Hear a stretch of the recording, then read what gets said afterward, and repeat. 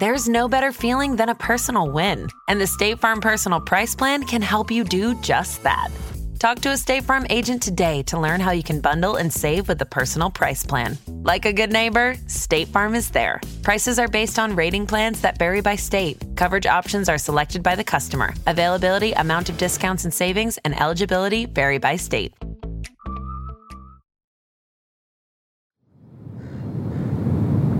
Hi, I'm Wendy Zuckerman, and you're listening to Science Versus from Gimlet. All right. So we're going to find the bodies. Is that right? Yes.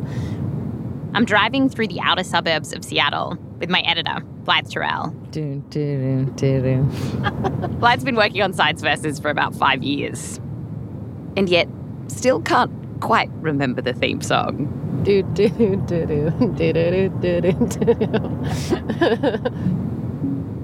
Where we're driving, there's boarded up houses and wire fences. I guess it's like 1 degree off a spooky suburb, I think. If just one ghost walked past, I'd be like, this is scary. Yeah, I think that checks out. And this suburb, with its almost haunted houses, gave way to an industrial park, which is where we're headed, to look for one very specific warehouse. Where is it? Then the destination is on your right. On our right. And then we see it. Okay, here it is. This nondescript grey building. And inside it, people are doing something that some find very controversial. And maybe even a little creepy. We're welcomed by a very friendly fellow with wire-rimmed glasses, an office shirt, and a flannel vest that feels like he's ready for a tech conference. His name is Micah Truman, and he shows us around. It's this huge, echoey, industrial-looking space. Yeah, we're not playing Wind in Your Wings here. There's large machines whirring in the background, and all this farm stuff, like piles of straw and alfalfa. And they are going to go inside these containers that we see, which are about the size of a big fridge lying on its side. Yeah, the vessels are here. So what is it made of? It's made of a polycarbonate. It's a polycarbonate that is both incredibly insulating and incredibly strong. There's a rack of these vessels behind us, stacked 3 high and about a dozen across. So picture a warehouse just full of these vessels. Oh, wow. And what's inside these vessels isn't just stuff like straw and alfalfa. For what's happening here to work, we're going to need one very key ingredient. Your body would rest up to about here. Oh. That's right. Your body. Well, we're going to need a dead human body. Because inside these big vessels, there are people in them.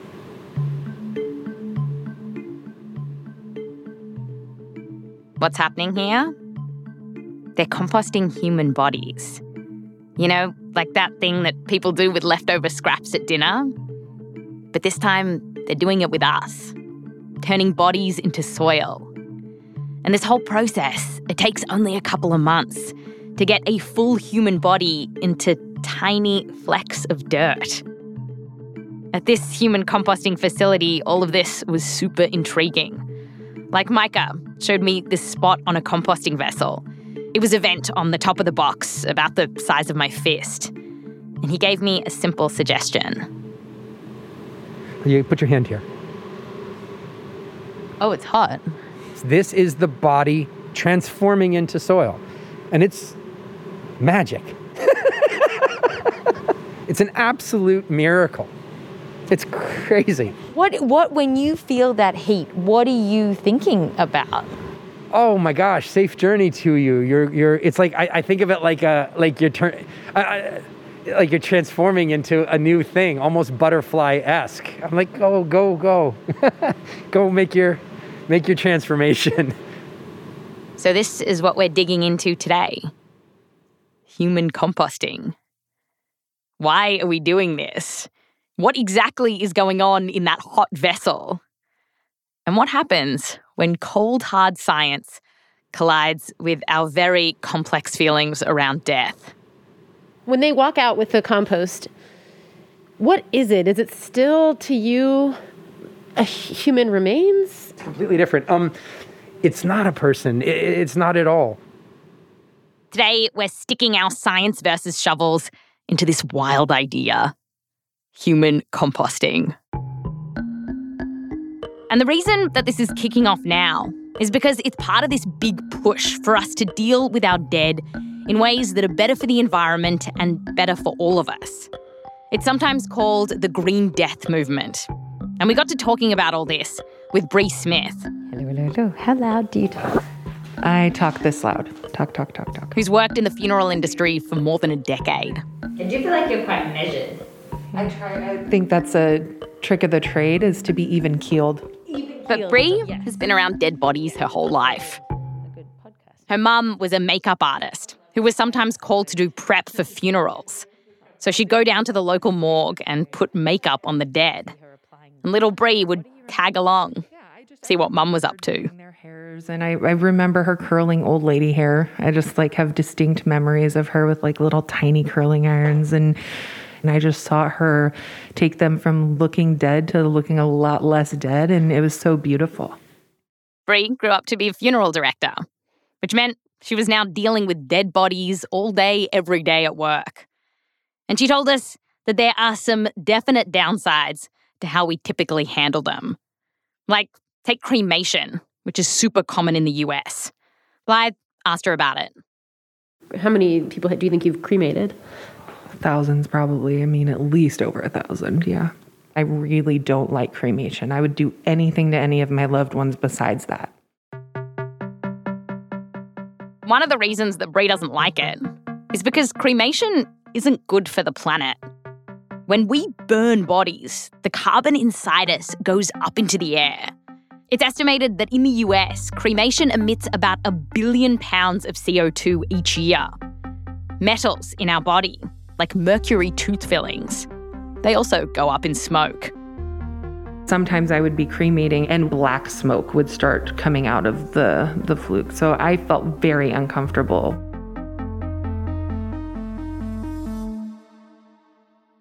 And then there's embalming, which Americans often do to bodies before burying them. Embalming involves injecting formaldehyde into a corpse to preserve it. But formaldehyde can be dangerous. It's classified as a carcinogen, and embalmers are at a higher risk of some cancers, like leukemia and pancreatic cancer, compared to the rest of the population. And Bree, she inhaled this stuff for years. When you embalm, formaldehyde will, vapors will come up and I would walk out of the prep room and my nose hairs would be stiff from Oh my God. Yeah. I mean, and that is actually... The embalming fluid went up into your nose. Mm-hmm. It was in your nose, and you would go home and you'd be it'd be dinner time and you could still kind of smell the embalming fluid. So a lot of what we're doing now to our dead bodies, it isn't great. Enter greener and less chemically options. Because you see, more and more people are wanting things like a natural burial, which is where you get buried often in a graveyard, but without chemicals, which is something that's always been common in some cultures. And it is a good idea, particularly if you're worried about the environment. But what makes people excited about human composting is that instead of taking perhaps years for a body to decompose, this could be done in just a few months. And then you could take that soil, which is full of nutrients from our body, and use it wherever you like, to grow a garden or restore degraded land. When Bree started really thinking about human composting, she was excited. And she ended up joining Micah's team, who we met at the start of the show. Every little bit of scientist inside of me was enthralled with that entire process, trying to figure out how. This takes us to our next question. How does it happen? How do you turn a stiff into soil in just a couple of months? Well, the brains behind this whole human composting push is Katrina Spade. So Blythe and I met Katrina at a park in Seattle. Hello, Ducky. Where we found out the details of how we are composting humans. Hello. We found a cozy little spot to sit in Is that a dead rat animal? and got to chatting. So, about a decade ago, Katrina, who's trained as an architect, started thinking about what she's going to do with her body when she eventually dies. And she started looking into those options of burial and cremation and was like, this stuff hasn't changed in like 100 years. Why? Is this the best we can do? and she keeps thinking about it and talking to her friends about it, including one mate who was into composting. And she asked me if I'd heard of the fact that farmers compost whole cows. And I will say that it was kind of like a light bulb, because if you can compost a cow, you can probably compost a human being. Yeah, some farmers compost animals like pigs, cows, and chickens. This happens for a few reasons, like sometimes if the animal is sick and can't be eaten. And this was Katrina's jumping off point. She was like, if we know that we can do this for farm animals, how do we do it for human animals? Katrina starts reading into it, and she finds out that the science of all this is actually pretty fun. So to start with, the real heroes of composting are microbes. The microbes come from the air, and they're on us right now as we speak, and they're on the dead people. I talked to Micah Truman about this too. It's gorgeous, right? And so these microbes kick in, and they begin the transformation process. They love heat and moisture and oxygen. These teeny tiny microbes, mostly bacteria, but also other stuff like fungi, basically get unleashed after we die, oozing out chemicals that break down organic stuff, like a dead cow or a corpse. Then what comes out the other side is soil. But to do their jobs, microbes need just the right environment. Like what Micah said, they love heat, moisture, and oxygen. That oxygen encourages the right kind of microbes to thrive so that you really get the compost going. What we also are going to need here is the right balance of carbon and nitrogen. Humans, horses, and pigs, well, we're all nitrogen rich. So to get a good compost, you need to add stuff with a bunch of carbon in it. Think wood chips, alfalfa, or straw. So Katrina's reading all this, and she's like, we could totally do this with people. There was no question if we could make a human body compost, right? There's no question. I'm not kidding when I say if you can compost a cow, you can compost a human. But now, Katrina had to figure out exactly how she was going to make this work in people. Because when farmers compost a bunch of, say, chickens, they can just pile them on top of each other with some wood chips or whatnot. And at first, Katrina was like, maybe we could do something like that. Well, early on, I had a vision in architecture school for a large collective core composter. It was a big building in which all the bodies would go together. But Katrina thought about it a touch more and was like, well, humans are sentimental creatures. We like to respect our dead. If you're saying, like, we're going to make a giant building where you put all the bodies together, it starts to sound kind of scary. That's gross. No. But if you're like, when you die, you will be laid to rest in this one vessel. Consider it a hotel for the dead. It's just for you. And your body will stay there for about 30 days with us, and then you'll be soil. That's a much better pitch. Katrina decided to try it out. She joined forces with a team of nerds at Washington State University to help her iron out the details.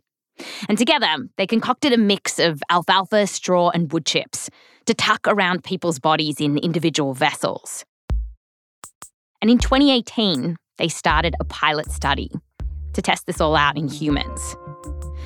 So now, they just needed some humans willing to be guinea pigs for all this. The first people to boldly go into their hotel for the dead and be composted. And it turned out finding them wasn't too hard. Look at this lady. She was so great. Oh, can you describe what we're looking at? Yeah, this is a picture of Darby sitting in her living room in her wheelchair. On the side of the wheelchair is a bumper sticker that says, "War is the real enemy." And she's smiling very broadly. Darby was 93 when she died, and towards the end of her life, she read about Katrina's work from an article in the paper, and she loved the idea. It was perfect for her to be one of the first. She, in fact, would call me on the phone and she'd be like, why is it taking you so long? This was obviously before she died. And at one point I was like, Darby, I know that you mean well, but I'm working really hard. Like, I'm doing my best here. So if you could just be a little gentler. Darby joined Katrina's pilot study. She became one of 6 people who donated their bodies for it. They were all placed in these big cylinders that were black and plastic. And to balance out Darby's nitrogen-rich body, they carefully added in that mix of carbony stuff. We had laid a bed of alfalfa, straw, and wood chips into this vessel and then placed her body onto it with some, a couple of us adults, because a body can be hard to maneuver, and laid her on this bed. And then we covered her with more of the same. I think at that point we were using pitchforks, really farm-esque, and so covered her with more, and then finally covered her face, and that was it. And kind of, I know I did read a poem. Life should not be a journey to the grave with the intention of arriving safely in a pretty and well-preserved body, but rather to skid in broadside in a cloud of smoke, thoroughly used up, totally worn out, and loudly proclaiming, wow, what a ride. On the day when we actually laid her body into a vessel, this is going to sound so cheesy, there was a double rainbow. I was like, of course, Darby, of course. Over the coming weeks, the researchers in the study carefully managed the compost vessels, adding air so it had enough oxygen, making sure the moisture levels and the temperature was just right, and then regularly rotating them to mix it all up. After over a month, Katrina came back to see Darby, and where there had been a body and a bunch of alfalfa, straw, and wood chips, now there was mostly dirt. Katrina grabbed a handful. It just was a really nice way to complete her journey. But yeah, it was really powerful to see that it worked. It wasn't just soil in these bins. Even 7 weeks into the process, there were some large bone fragments. Our bones are tougher for microbes to break down than our fleshier, gooier bits. Katrina decided that in the future, she could break the bones down using a similar machine to what crematories use, and then return them to the vessel so that the microbes could have another go at them. Overall, Katrina was feeling pretty good about all this. Do you think that you were the first people to kind of intentionally compost a human body in this way? I think so. How does that feel? It's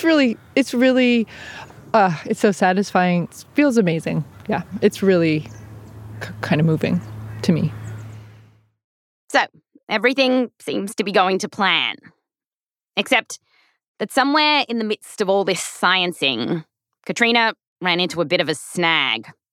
She got an email from a law professor telling her, I like what you're trying to do, but you should know it's totally illegal. Damn it. Unsurprisingly, states in the US have very strict rules about the things you can and can't do with a dead body. And at the time, you couldn't compost one. So, Katrina headed to the capital of Washington State to try to change that. And she brought along some props. A little baggie of cow compost. Like a party favor. Like a party favor. It was really cute.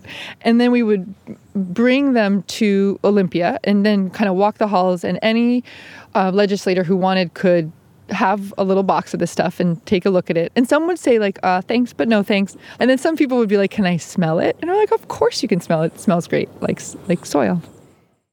As a side note, that earthy smell is called geosmin, and rather wonderfully, it's made by some happy microbes that are in the compost pile, releasing little baby spores into the soil. That's what makes soil smell so nice. And so, just a few years ago, in 2019, Katrina watched as her own little baby, human composting became legal in Washington. The day that the governor signed the bill, I had my kids in little suits. I was in a suit. My girlfriend was there with me. And we're standing, like you get your official picture with the governor as he is signing the bill. And we're just like grinning. Like the picture was like, all of us are just like beaming. So that was kind of like the pinnacle right there. And now when someone dies, they can be composted. And it's not just in Washington, but other states have started approving this too. It costs about as much or even less than getting cremated. You send your body in, they put you in a container, add things like alfalfa and straw, and away you go. And once it's done, your family will end up with all this soil. If you want to hear more about the mysterious world of human composting, then you've got to head over to our main feed. Just search for Science Versus, that's Science VS, pop it into Spotify. And while you're there, go check out our other episodes on hydration, say. How much water do you need to drink every day? If you don't know the answer, we'll tell you over at Science Versus. I'm Wendy Zuckerman. Back to you next time.